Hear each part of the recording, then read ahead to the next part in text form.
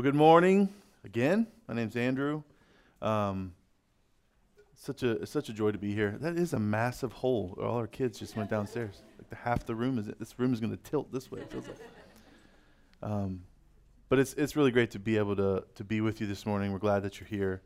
I'm one of our pastors here. There's a few of us floating around, so we'd love to meet you and get to know you and help you find Jesus and plug into what we're doing here. So. If you have your Bible, go ahead and take that out. We're going to be, as Katie just read for us, in Romans chapter 13. We're going to be in 1 through 5 today, continuing in our long and adventurous and deep and fun and challenging journey through the book of Romans that we've been on for the past several months, with a few breaks to catch our breath. So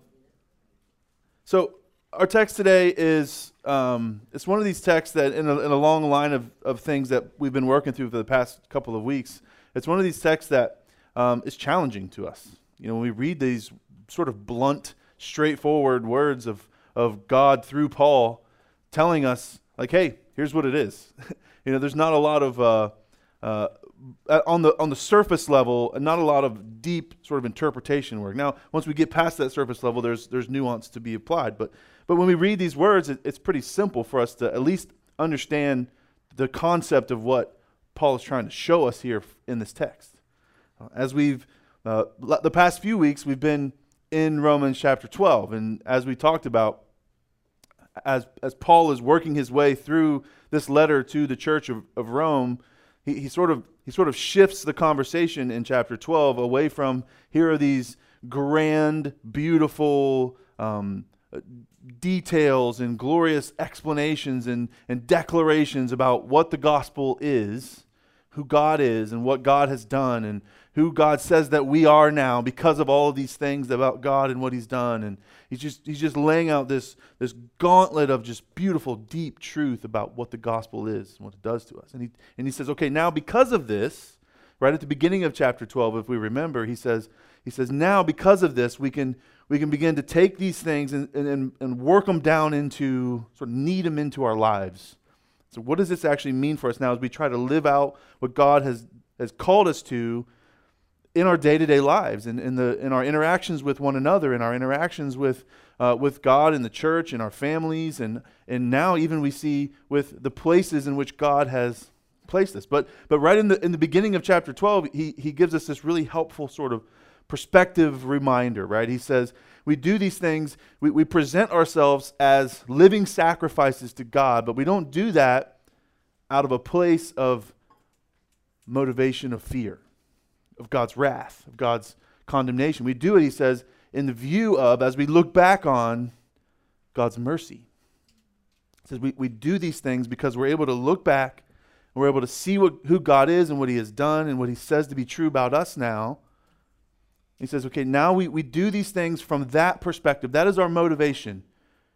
We have been shown great mercy by God through Christ to rescue us and to save us and to make us his people. And because of that, now we are safe and we are secure, and we have been commissioned now to go and be his people in the world. And there's substance to that now. And it's not that we walk around towing the line because we're afraid that God's going to whack us with the big stick from heaven. He said, no, we do this now because we've been loved. We love because we have been loved. We show mercy because we've been shown mercy. We treat other people in the same way and shape and form that God has treated us. Gives shape to what we do. God has done the saving. God has done the adopting. He's done this spirit implanting work where he's given us his own presence, his own spirit inside of us that we carry with us wherever we go now. This is significant.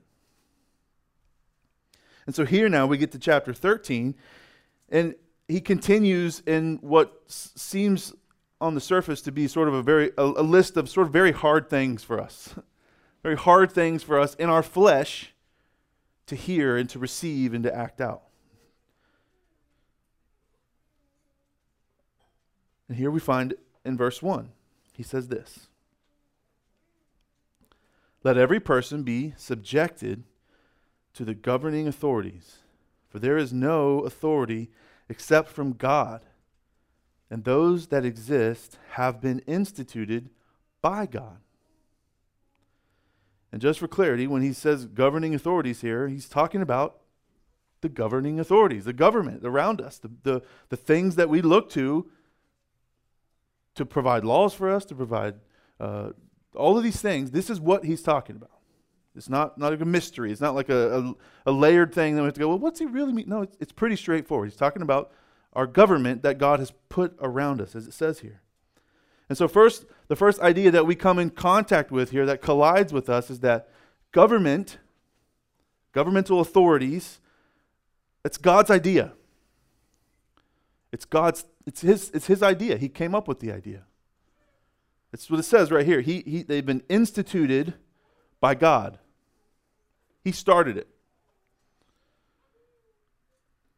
And once again, as with this long list of things that we've been reading about, this idea, when it first hits our minds, we can have the tendency to want to question and want to sort of disprove or immediately sort of run to all the ways in which we wouldn't have to do that. Can I just tell you that that's a bad way to read the Bible? That's a bad way to read God's Word. To read something that God says very clearly to us and go, okay, I hear what you're saying, I agree, but let's just pile up as many things of a stack of ways that I can actually not do that or like get really close to not doing that. What's the farthest I can get away from you, God? It's kind of what we're saying. When we hear hard things that God says to us, like, yeah, but what's my line? How far can I go? That's a bad way to approach what God says to us. We shouldn't be asking how far away can we go from you and still be okay. We should be going the opposite direction, right? This is what repentance is. This is what walking in faith is. It's going toward God. Okay, God, how can we get as close to you as we can? How can we get as close to what you're asking of us as we can? Not how far away. So when we hear these hard things from him, we have to fight against that tendency to go, okay, how far away can I go? And just like, let's look at some of these things that we've just read in the end of chapter 12 and even now in the beginning of 13. When God says things like, bless the people who persecute you.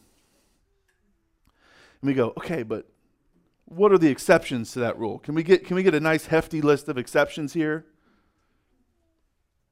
Never avenge yourselves. I mean, come on. I mean, there's probably a few instances, right, God, where can you just never be wise in your own sight? Feed your enemy. And then in our text today, every person has to submit to the government that God has put in place. Those are hard things. They're hard things for us to hear. They collide with our flesh oftentimes.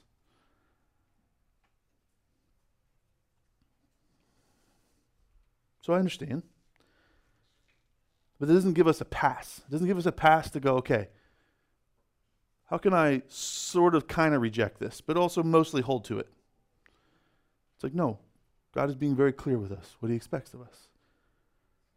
This is where we have to fight that urge to run towards loopholes or exceptions. There may be some. There may be things that we can talk about in the nuance of this.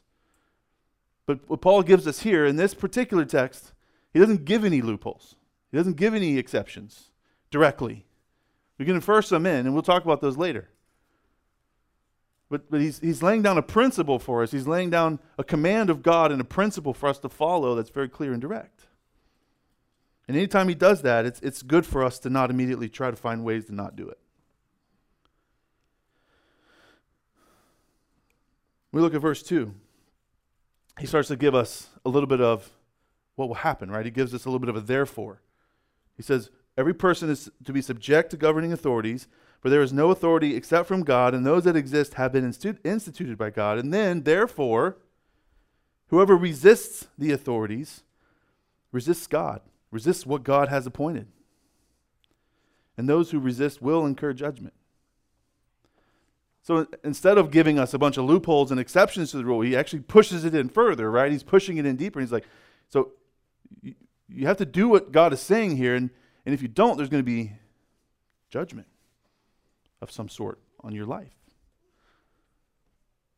What he's describing here is he's describing a God-ordained institution. A God-ordained institution, something that God came up with and put into place. And anytime God does this, anytime he ordains, plans, provides for some sort of an institution within humanity, it's for our good. And we have to understand this. Anytime that a God-ordained institution is for our good and it's for our flourishing. This is God's heart behind this. It's not God's heart that his people would be under his wicked and harsh rule. That's not the God that we serve. That's not the God that we see in the Bible. We see a God who gives us flourishing and life if we follow his ways. So what are some other things that God has instituted? He's ordained to be instituted. Well, the church. God has ordained that the church would be a thing. He says, this is a thing. I'm telling you it's a thing, so it needs to be a thing. And keep it going until I tell you to stop. And I'm the one that gets to tell you how to run it. I'm the one that gets to tell you what it looks like. You listen to me and you do what I say, and it's going to go good for you. The family. God came up with the family. A husband and a wife, getting married, having children. He's given certain roles and procedures within the family, levels of authority, that children are to obey their parents.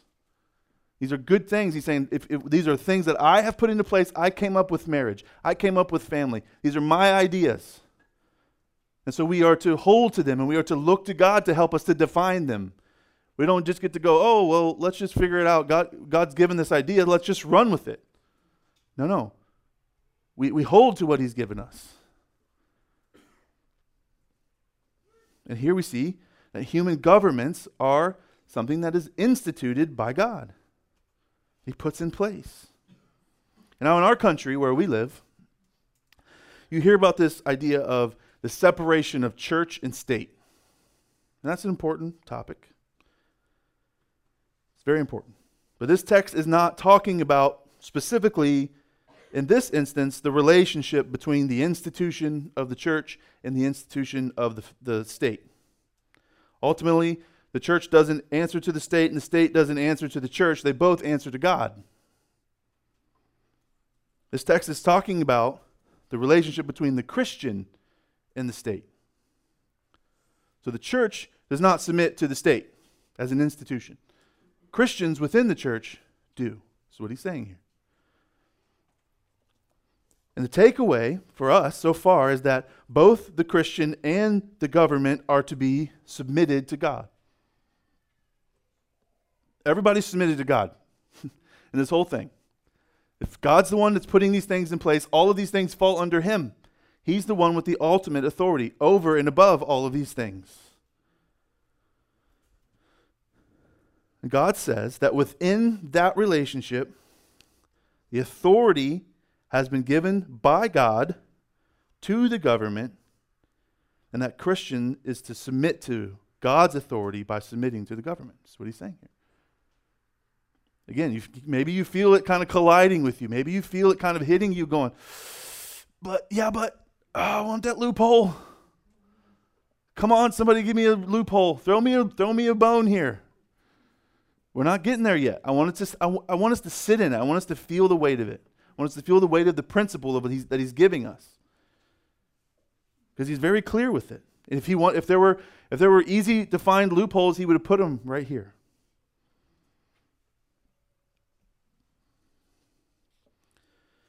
And yes, this includes governments that we disagree with. We may look at our government or some other government and say, I disagree. This includes governments that are, quote unquote, secular.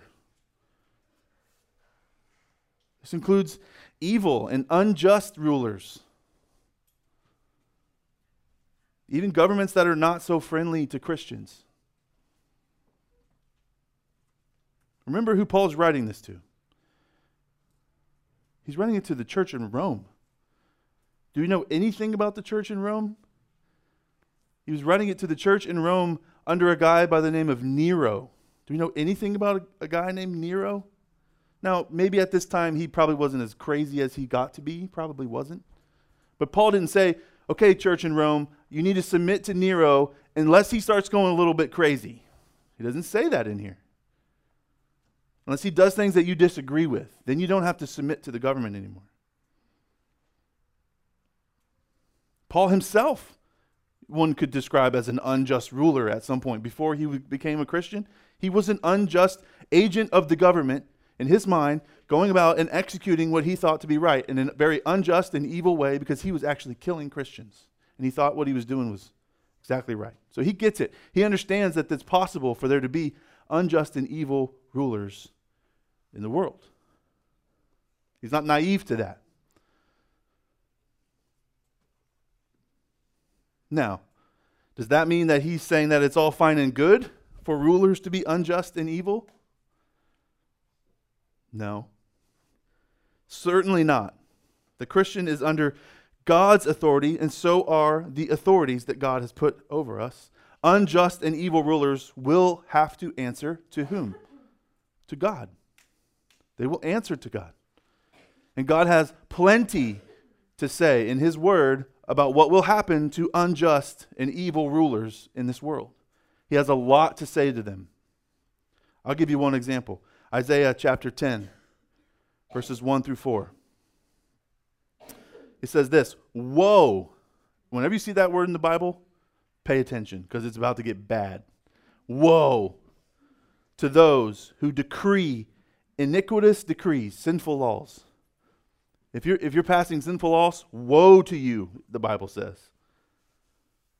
And writers who keep writing oppression, to turn aside the needy from justice and to rob the poor of my people of their right, that widows may be their spoil and that they may make their fatherless their prey.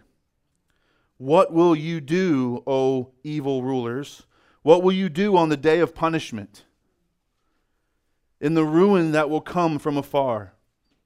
To whom will you flee for help? And where will you leave your wealth?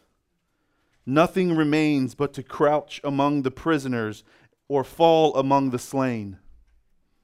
For all this, His anger has not turned away, and His hand is stretched out still. So if you're worried that God is turning a blind eye to evil and unjust rulers, you can rest assured that that is definitely not going to happen. It's not going to happen. He's not passive. He's not up there just going, shucks. And I really wish they would have got, I wish they wouldn't. No, he's storing up wrath, it says. And that on the day of their punishment, there will be nothing left for them to do but to try and hide. So we don't have to worry. We don't have to worry that God is apathetic towards unjust and evil rulers in this world. But what we have to worry about is, what is our role now if we ever were to face them? So God's command and His expectation for us as believers is that we would submit to the government authority that He's placed over us. Well, why is that? Okay, well, in verse 3, he gives us some insight into why that is. He talks more about the purpose of this government. What does God intend for the government to do? He's made up this thing called the government, and He's instituted it. So what does He want that government to do? What's its purpose? What is His intended purpose for it? Well, let's look at verses 3 and 4, because He tells us pretty clear. Verse 3 in Romans 13, back in Romans 13. For rulers are not a terror to good conduct, but to bad. Would you have no fear of the one who is in authority? Then do what is good, and you will receive His approval. For He is God's servant for your good. But if you do wrong, be afraid, for He does not bear the sword in vain. For He is the servant of God, an avenger who carries out God's wrath on the wrongdoer. You thought Marvel came up with that. They did not.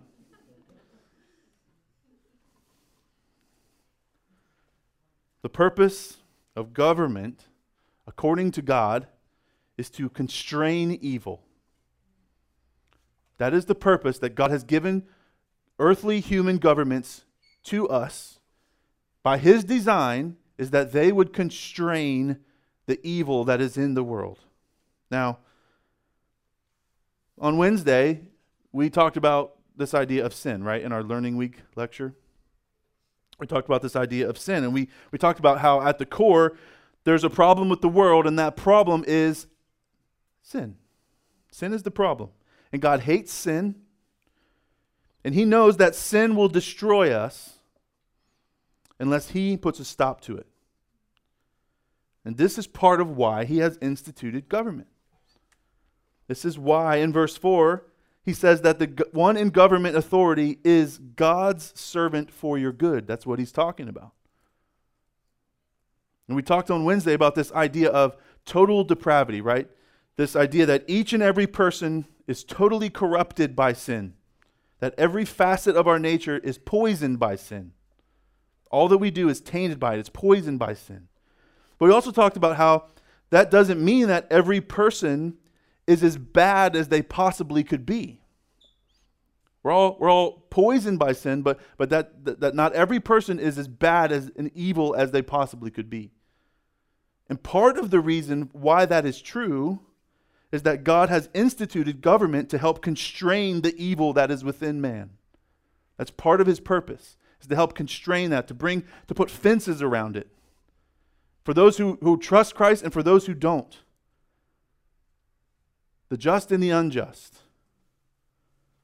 There's a lot of murder in our world. We don't have to look far to see murder. But without laws and governments that punish murderers, there would be a lot more murder in our world. A lot more. And we saw in Genesis where God sent a flood because the evil was not being constrained in the way that he thought necessary. And so he said, we're done. Flood.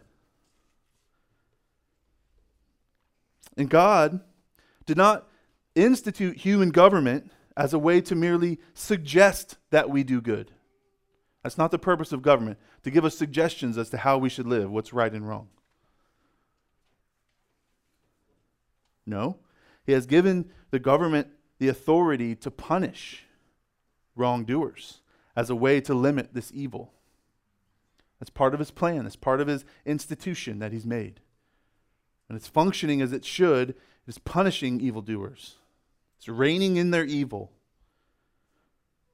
I like what R.C. Sproul says this. He says, government is force. And it exists under God for one purpose: to restrain evil for the survival, the protection, and the maintaining of human life and property. That's the purpose. It's a force. It's not a suggestion. God has instituted it with force, with teeth, to get the job done. When it's functioning right, when it's going the way that it should, it's a force to restrain evil and to allow life to flourish and good to flourish and God's people to flourish. And even those who aren't God's people get to flourish because of common grace. It's better. Life is better. The world is better when governments are functioning the way that they should function. This is God's intention. And so God's idea is human government, but this only comes into existence after the Garden of Eden. There's no human government in the Garden of Eden. It only comes after sin. It comes as a result of sin. Let's look at verse 4. If we remember, at the end of chapter 12, God tells us that vengeance belongs to him, right? The vengeance is his. Well, we see here that one of the ways that God carries out that vengeance against evil is through human governments. We see it in verse 4. For he is the servant of God, an avenger who carries out God's wrath on the wrongdoer. It's one of the ways that God carries out this vengeance, that he upholds his name, that he upholds his glory, that he upholds his holiness, and he puts it on display by showing wrongdoers and evildoers that they're not going to get away with it. And sometimes they see that now. Hopefully they see it now and they turn to him, but sometimes they don't. This is what God uses. And so now, okay, these are heavy things. These are not light things. Whew, let's breathe. Okay. Let's breathe. So what does this mean for us? What does this look like for us? How do we live in light of this? I'd like to propose just a few principles for us to think about. And a lot of this stuff, people may disagree, they may argue, and that's fine. I have a lot of friends who disagree with me, who I think they love Jesus and they believe in him. These are the things that we can talk about. But in light of this, I think there's some things and principles that we can draw from that can help us to think through how we submit to and engage with the government that God has put around us. So if human governments are instituted by God, that means that it would be wise and good for us to not only submit to them, but also in some ways participate in them. And there be some that would disagree with that. But I think it's a freedom that God has given us to not only submit to the government that he's put around us, but to participate in the government because we believe it is instituted by God. And we want to see God's truth and his ways flourish in the world around us. So that gives us the ability and the permission by God to participate in said government. And that means that it's not helpful for us to think about the government in strictly secular ways, as if it's something outside of God's plan or his design, or something that we should just stay away from as Christians and not care about. I've been guilty of this in the past. This is probably something that I've had to grow in. Been apathetic towards it, frustrated by it. So that leads me to apathy. And what God's calling me here is to come back and to reconcile with what he's saying. Not to be apathetic, not to just ignore it, but to think rightfully about it and how I should submit to the government that God has put in front of me. And maybe even how I should participate in it. And so in our context, that participation largely looks like us voting. In our American context, that's largely what that could look like. Now, I'm not here to say that voting is a moral imperative, that God is saying, if you don't vote, you're sinning. But I am saying that it is something that God frees us to do. We should feel the freedom to vote in the elections that God has graciously provided around us. I think that telling someone if they don't vote that they're sinning is improper. But I also think that telling somebody if they do vote they're sinning is also improper. And at the same time, we're not to look to the government to take the place of God. That is not its intention. The government sits under God's authority, so we should not idolize it. We should not expect more out of it than God has intended it to do. It is not God. It is not the place of God. It is not the only way by which God brings about his purposes and his plans. It is part of the way that God does that. It has its limitations. Mainly that it is filled with very sinful and flawed people, as is every institution, including every one of our marriages, every one of our churches. They're all filled with flawed people, sinful people. So there's always going to be limitations. It is not wrong for us to desire that our nation's laws reflect the heart and the character of God. It's actually a good thing. That's actually the purpose of the government, is that they would reflect the character of the God that they are to be in submission to.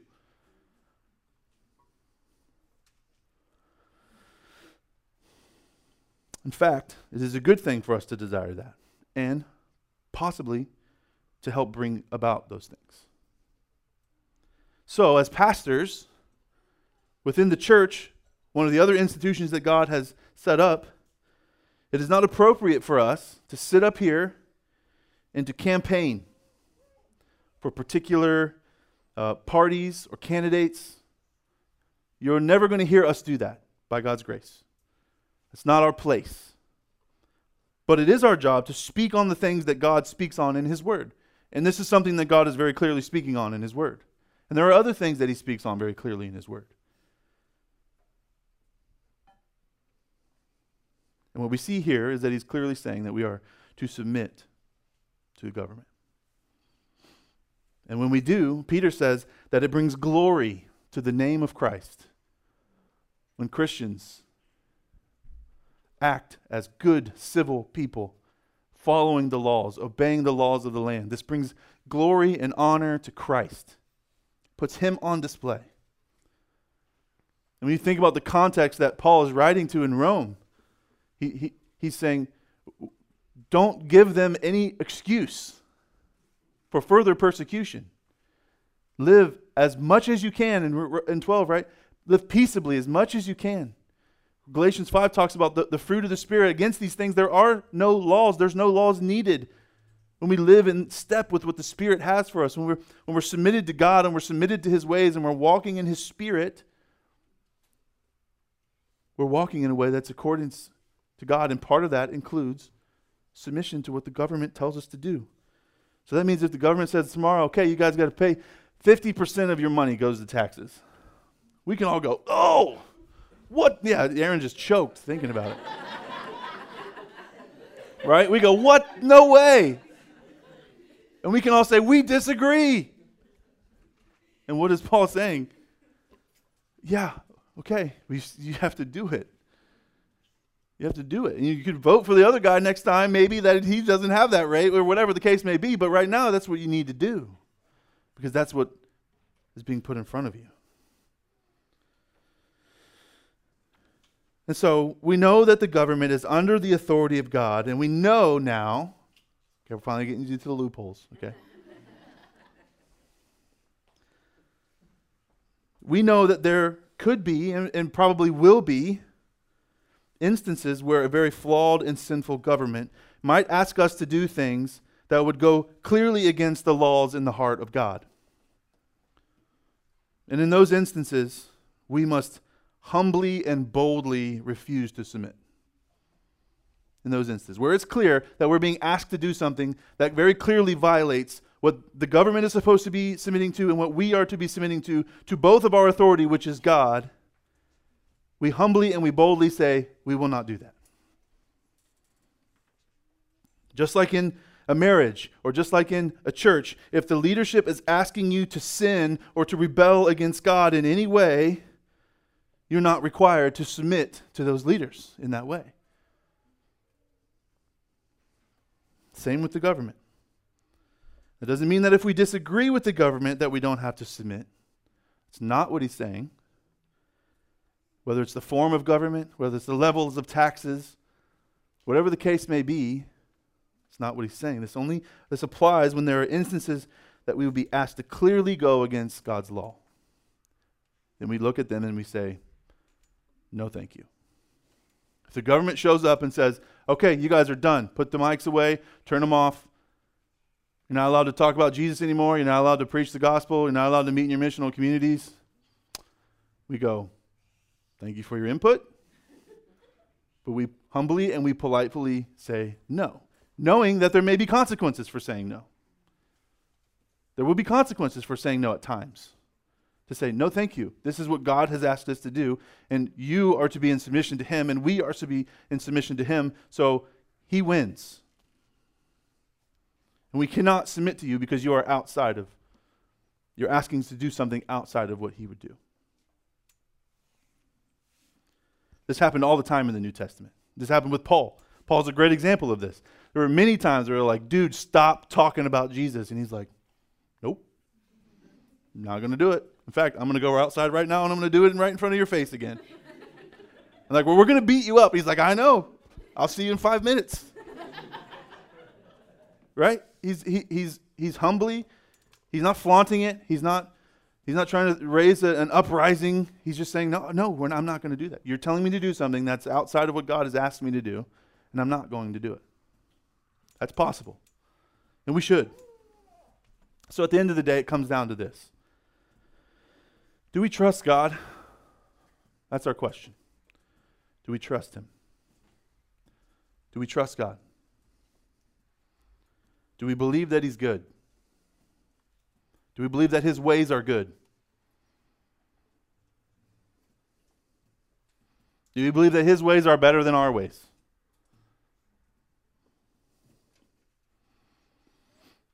Do we believe that the one who saved us from sin and Satan and death is able to save us from evil and corrupt government? Do we believe that? Paul believed it. Peter believed it. They were killed for it.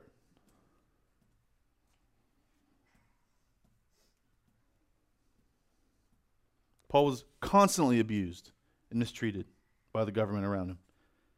But he never lost heart. He never lost hope. He never lost what was at the core of what God was calling him to do. Because he knew that at the end of the day, that obeying Jesus was worth it. No matter the cost, no matter the circumstances, no matter how many times he was shipwrecked, no matter how many times he got a rock thrown at his head or punched by a police officer or whoever it was, no matter how many times that happened, he knew that obeying Jesus was worth it and that he would never regret obeying Jesus in any circumstance, no matter how dire it looks, no matter how bad it might be, no matter how uncomfortable it might be. He knew that to live was Christ and to die was gain. But that's the worst thing that the government can do to us, right? They could kill us. That's the worst thing that they got. And Paul's like, yeah, okay, go for it. If that's the worst you can do,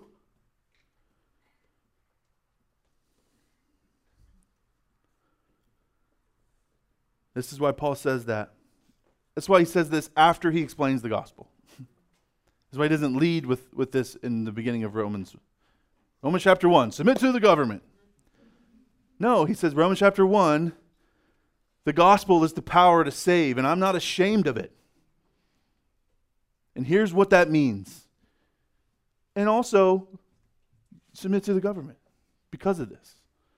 Because we're free to. In Romans chapter 8, a little bit earlier, if you remember, he says that nothing can separate us from the love of God that we have in Christ. Nothing. No government, no power, no persecution. It will not separate you from the love of God, no matter how bad it gets. And we shouldn't want it to get bad, but no matter how bad it gets, it will not separate us from the love of God that we have in Christ. That is our home. That is that's the truest thing about us. They cannot take away this secure and foundational love that Christ has for his people, that he purchased. And he sets us. This is what Ephesians 2 says. He seats us with Christ. We're seated with him. We're secure. We're safe. That's the safest place in the universe to be with Christ. So come what may, we will obey. We will obey our King, which is Jesus.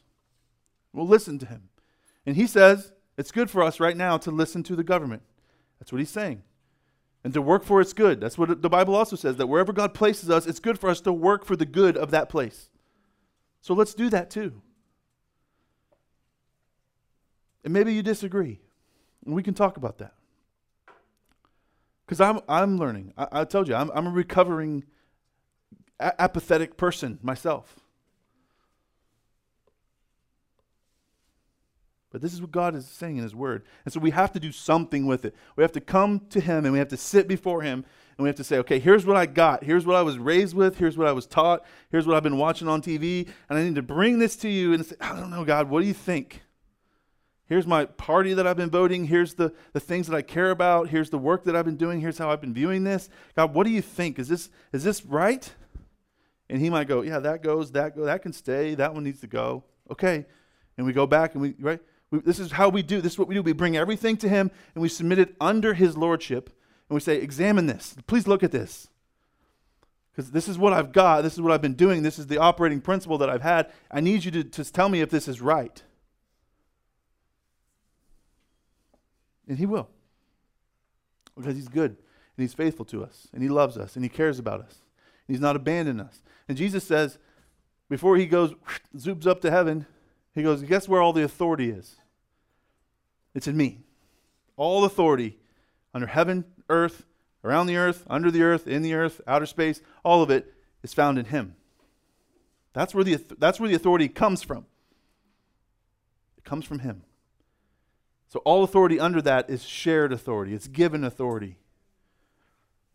And that's a good thing because that's where we are. We are with him. We are in him. forever. And there's nothing, as Romans says, that can take us away from his hand. Let's pray. God, we thank you for this truth. God, we need your help. We need your help here desperately. We find ourselves in a unique cultural moment, and we don't want to be blind to it, God. But we want to live in such a way that honors you and glorifies you. We want to be able to submit to our government. But God, we want to, at the end of the day, submit to you. And so help us. Give us courage. Give us patience. Give us wisdom.